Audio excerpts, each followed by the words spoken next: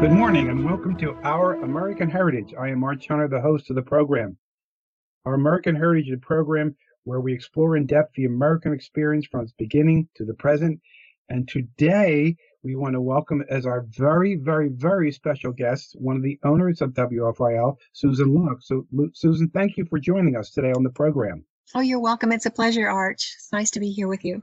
And Susan is helping me out today, so I greatly appreciate that. And before we start, Susan, would you share a little bit of the background history of WFIL and how long you and your husband have owned the station, and why did you buy the station?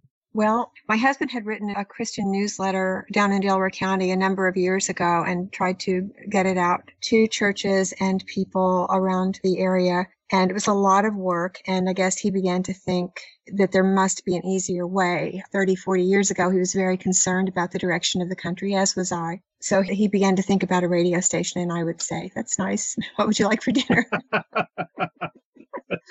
But this station became available in 2012. The owner, unfortunately, had become ill and could no longer run it. It was run remotely from Boston, but it had been in the area, though, for 6 years. So we purchased it in November of 2012 and determined that the direction of it would be Christian conservative talk. Working for your liberty became our slogan. So that was November 1st of 2012. So that will be 8 years this November 1st. And I believe now I have been associated with you both and the station for about 4 years. And it's just, as time just flies by so quickly. So it really does. Mm-hmm. And as Susan, I say at my age, I don't buy green bananas, and I'm grateful to see green grass rather than the roots. So yes.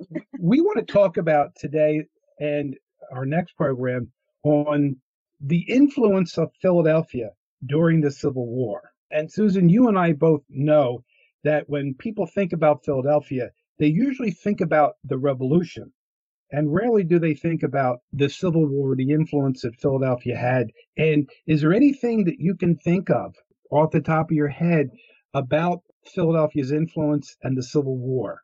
No, as I told you yesterday, I really don't know very much about this. So I'm looking forward to what you have to share because it's a hole in my historical knowledge. Well, and I didn't mean to put you on the spot, but that was an example of how, again, we pigeonhole areas of the country in geographical locations in a time period. And I'm going to make the statement that the influence that Philadelphia had on the Civil War was even greater than Philadelphia's influence on the Revolutionary War. Really? Yes. Let me give you some quick examples. Civil War Museum in Philadelphia, Susan, was founded in 1888. It's the oldest chartered American Civil War institution. And also, the Civil War and Underground Railroad Museum was originally in Philadelphia, and it was started by the Military Order of the Loyal Legion of the United States. Interesting. On the Benjamin Franklin Parkway, there is a huge memorial to the Civil War soldiers and sailors of the Civil War. And did you know that the largest monument in Philadelphia is to the All Wars Memorial to the Colored Soldiers and Sailors that was erected in 1934 and in 1994 was moved over to Logan Circle? No, I didn't. And how many generals, Susan, do you think? I'm putting you on the spot, and I know that most people don't know a lot about this. Civil War generals from Philadelphia. How many do you think that we had from Philadelphia? I truly don't know, Arch. I apologize. I don't mean to, because I would, 3 years ago, Susan, I would say, well, maybe one or two. Mm-hmm. 13. Really? We had 13 Philadelphians that were generals in the Civil War. One of that 13 was a Confederate general, John Pemberton. And you and I both are very familiar with the name Pemberton in our area. And they're all direct descendants of John Pemberton, who became a Confederate general during the Civil War. So there are 12 Philadelphians who became generals during the Civil War. And we just want to talk about two of them this program and two more, the more famous of the generals. But before I do that, Susan, 54 soldiers and sailors from Philadelphia received the Medal of Honor after the Civil War because of what their influences were and what they did during the Civil War. That's remarkable. So it's just fascinating, what has been done, not only human, but the city of Philadelphia. Philadelphia was a federal government source for medical supplies, money, weapons were made in Philadelphia, medical care with our hospital facilities, and troops that were part of the Union cause. Over 50 infantry and cavalry regiments came from the Philadelphia area that fought in the Union Army during the Civil War. I did not know that. So, many of the uniforms and many of the weapons were made in Philadelphia, and most of the uniforms were made from the garment districts in Philadelphia for the Union soldiers, and which is, to me, Susan, even more incredible because by the end of the Civil War, the Union armies were the largest armies in the world. And they were primarily 95% of their uniforms came from the manufacturing of the city of Philadelphia. So interesting. So let's talk about in a lot of people's minds, Susan, the most infamous general, Union general from Philadelphia, George McClellan. Okay. George McClellan ring a bell with anything that you have understood from the Philadelphia area? No, please let me know. George McClellan, first of all, he born in Philadelphia, raised in Philadelphia. His father, Susan, was a surgeon, which we now know, and his father was one of the founders of the Jefferson Medical College in Philadelphia. So he comes from very, very good intellectual genes. George McClellan, Susan, went to the University of Pennsylvania at the ripe old age of 13. Oh, my goodness. I was partially repeating 7th grade when I was 13 years old. Repeating 7th grade. Well, I loved it so much, I decided to do it in a little more than a year. And so George McClellan was a very, very smart young man. And actually, when he decided to have a military career and go to West Point, the problem was that you had to be a certain age to go to West Point. So West Point wanted George McClellan so badly, they lowered the age requirement for a person to become a cadet at West Point. So George went to West Point at age 16. Oh, my goodness. And graduated right before his 20th birthday from West Point. So he comes from just a very, very smart human being. A lot of people, because he was not very tall, called him the young Napoleon, because oftentimes when you see a picture of George McClellan, he has his hand in his uniform jacket because he loved Napoleon. So he liked that characteristic of being a young Napoleon. He was also called Little Mac because he was only about 5'3". His men, Susan, loved him. He was extremely popular with his men.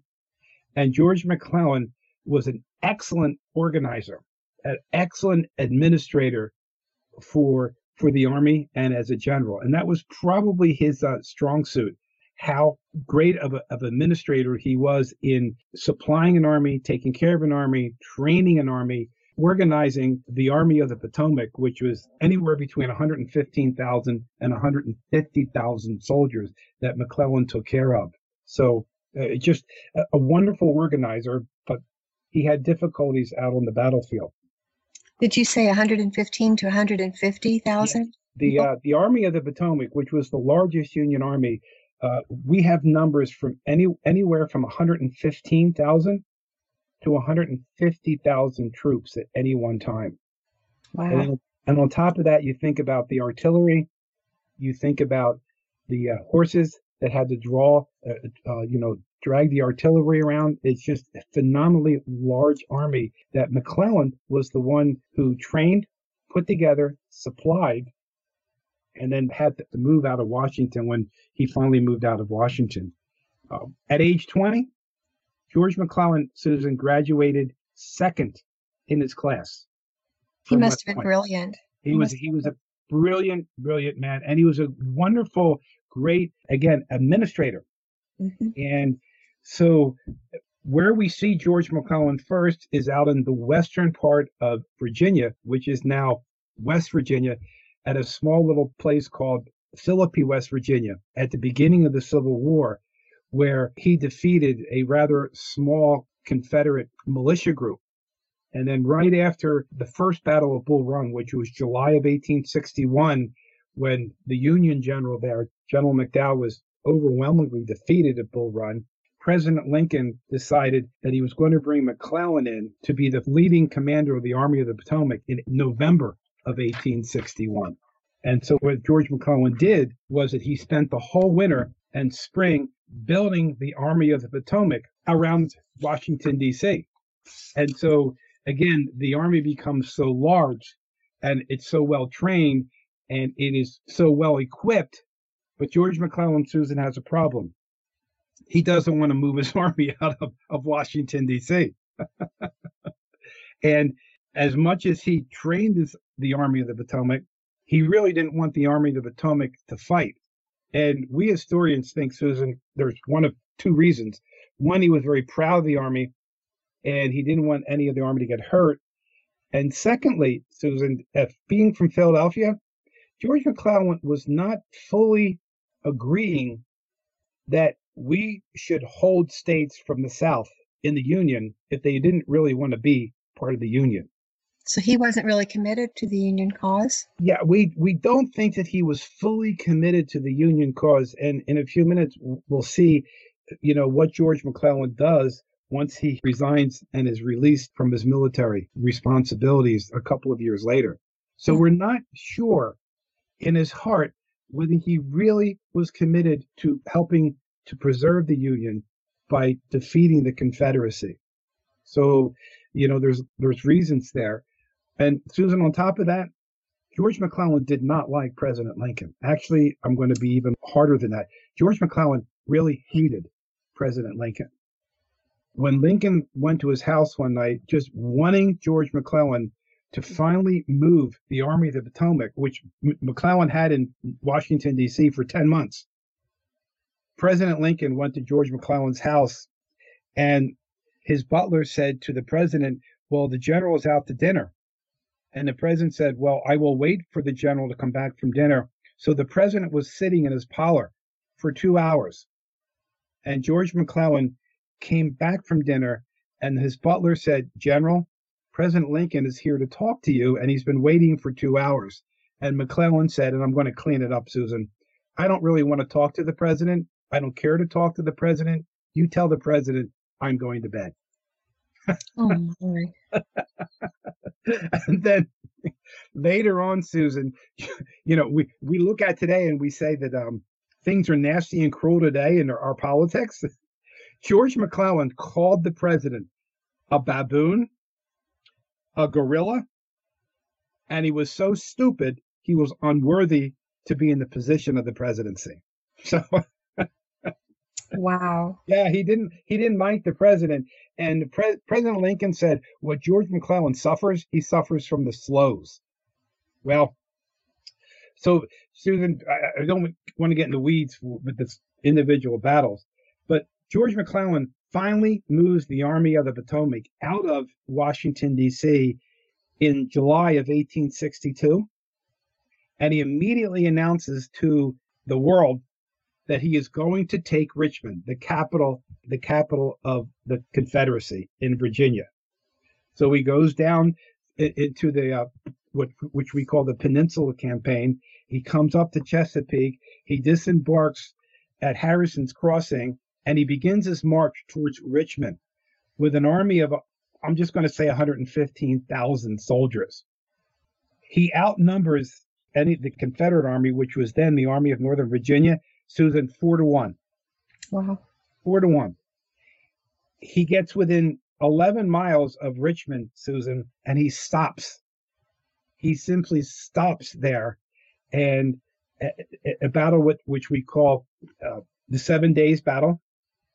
The Confederate general that was in charge, Joseph Johnston, was wounded at that battle, and he was replaced by Robert E. Lee. So Robert E. Lee was not even a combat general at the time. He was an administrative general in Richmond. Lee becomes a commanding officer of the Army of Northern Virginia. George McClellan, Susan, is 11, 12 miles outside of Richmond. He is not being stopped because he has this overwhelming amount of men, 4-1, and he simply stops and he begins to retreat back towards Harrison's Landing, which was down around Yorktown area. He's highly criticized in the press because of what he did. And Susan, General McClellan goes on record of saying that if he had 10,000 more men, he would have been able to take Richmond. Oh. He has 115,000, Susan. He is outnumbering the Army of Northern Virginia 4-1. And he claims he needs 10,000 more men, and the president didn't give him enough men. And then, Susan, we find out that 60% of McClellan's men were never near the battle. Oh, my goodness. So he really was not wanting to fight, and he really didn't want to use his men there. And he tried to blame President Lincoln for not giving him enough men when 60% of his men never saw any part of the battle to try to take Richmond. So, Susan, President Lincoln now has a major problem. What are we going to do with George McClellan? Yeah. What did he do?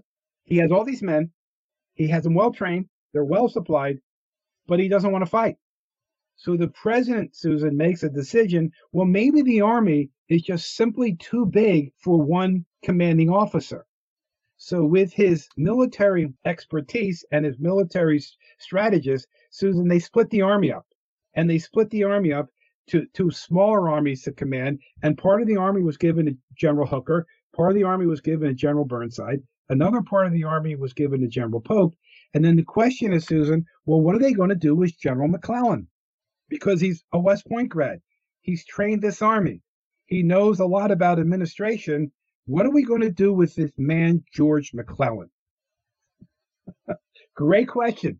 Susan, it reminds me of many times of, and we all have probably some relatives that are a little different. And, well, maybe you don't, but I certainly do. Well, when we have our family dinner, Susan, the question always is, well, where do we put this certain relative that's not going to be so strange that they stand out? Yes? So what are they going to do with George McClellan? Well, Susan, they decided, well, we're going to put George McClellan up into Maryland in a small place where nobody is, and he's going to be out of the way, and he's not going to be able to harm anything or hurt anybody else, but he's still part of the army. Now, does that sound fairly safe? Fairly safe. Fairly I have safe. a question. Excuse me for interrupting, but Sure, please do. you said the president was going to divide the army into two. In the several different smaller armies. Yes. Okay. So Hooker took an army, Burnside took an army, Pope took an army, Okay. and so they also now they don't want to dismiss George McClellan, so they gave him a small piece of the army of the Potomac, and they had to send him somewhere. Mm-hmm. Well, they send him up to a small town in Maryland, which the president and his advisors thought was out of the way and out of harm's way, and George McClellan would still have responsibility, but he would not cause problems. Well, Susan, that small town is Sharpsburg, Oh, which we know as Antietam. my goodness. And after the battle, the Second Bull Run, which was a major disaster for the Union armies, they put this army back together, and they sent the whole Army of the Potomac to George McClellan, Susan, at Antietam. And the Battle of Antietam is the single bloodiest day in American history. It's ironic, isn't it? One soldier, Susan, every 6 seconds died at Antietam for over 8 hours. Oh, my. 23,458 Union and Confederate soldiers were killed at Antietam. And George McClellan is once again the commanding general of the Army of the Potomac at Antietam. And to make it even worse, Susan, he had gotten a copy of General Lee's battle plans for Antietam, and George McClellan knew everything that Robert E. Lee was going to do there. And still, it ended up at best a draw, Antietam. Mm. So after the Battle of Antietam, Susan, George McClellan is finally relieved of command, and they sent him to a place that a lot of Pennsylvanians particularly don't have a real high liking for, a little place called New Jersey. He sent to Trenton, New Jersey. Well, after a period of time, he decides that he is going to resign from the military, which he did. And then, Susan, in October of 1863, George McClellan declares that he's running for the Democratic nomination of the presidency in 1864. He gets the nomination. He runs against President Lincoln in the election of 1864. And Susan, this is where we come back to that he didn't really want to fight and didn't just let the Confederacy go. Susan, he ran on the platform that if he was elected, he would end the war and he would sue for peace with the Confederacy, and we would have two different nations. There you go. And Susan, he was going to win the election. By September of 1864, he was well ahead in the polls of Abraham Lincoln. And when General Sherman took Atlanta, and Atlanta fell in September of 1864, the polls began to move towards President Lincoln. And Susan, we've all heard the term, you don't change horses in midstream. Yes. President Lincoln popularized that term during this time period, stating, you don't change presidents during a time of war. And after September of 1864, with the fall of Atlanta, the election tide moved towards President Lincoln. And fortunately, President Lincoln was overwhelmingly elected in 1864. And thankfully, George McClellan was defeated in 1864 in the election against President Lincoln. That's fascinating. So after the war, Susan, George McClellan took his family to Europe, and then he returned home 3 years after the war. In 1877, he became the Democratic nominee for the governor of New Jersey, which he became the governor of New Jersey. Later on, one of his sons went on to be United States representative from New York and also the mayor of New York. And George McClellan died at the young age of 58, and he is buried in Trenton, New Jersey. And Susan, military historians rank George McClellan as one of the three worst generals in American history. And unfortunately, that's a trait that you really don't want to your name, but that is George McClellan. And everything that he said about the president, what he called the president, his disliking of the president, and then his major disaster on the battlefield really prolonged much of the war. And then his political experience after the war, which now we know that, as I said, the military historians say that he is one of the three worst generals in American history. Isn't that sad and interesting and fascinating and horrifying, really? But he was so gifted, yes, so gifted, but he was the wrong person in the wrong job. And people have said over the years, well, is that really his fault? Well, he didn't have to accept the position twice. And he didn't have to make the comments about the president that he did. And he didn't have to have the attitude that he did. If you're not a combat general, then don't put your men in harm's way, because more men are going to be killed and you're going to prolong a situation which would cause more tragedy to go on. So, unfortunately, that is the background of George McClellan. And so with all the generals that we have from Philadelphia, unfortunately, George McClellan is the one that is even more infamous than the Philadelphian who joined the Confederacy and became a Confederate general, General John Pemberton. That's a fascinating story. Well, in regard to the battle at Antietam, I have a question. You said Sure. you said that he knew Lee's battle plans. Yes. He had access to those battle plans. So was it intentional? Did he intentionally not use that information? Did he intentionally allow his forces to lose? Well, we don't think it was intentional, Susan. And it was, the plans are Special Orders 191, and Lee wrote the battle plans for Antietam, and he made copies of them and sent them out to his commanding generals.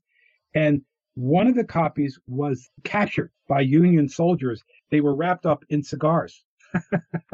So we don't believe it was intentional that George McClellan did what he did at Antietam. It just shows you his incompetency in being able to put battle plans together and allowing his men to fight. Because when the Confederate soldiers, again, Susan, they were outnumbered there almost 5-1.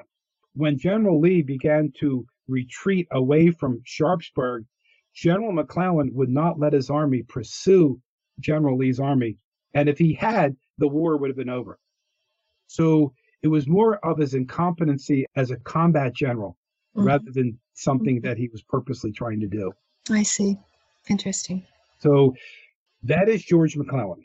And that is a long, a long explanation, which, that was very brief on George McClellan. So I see that our time for this show is over. So Susan, thank you for coming, and we're going to continue with other Philadelphia generals in our next program. So Susan, thank you for coming and sharing with us today and helping me with this program.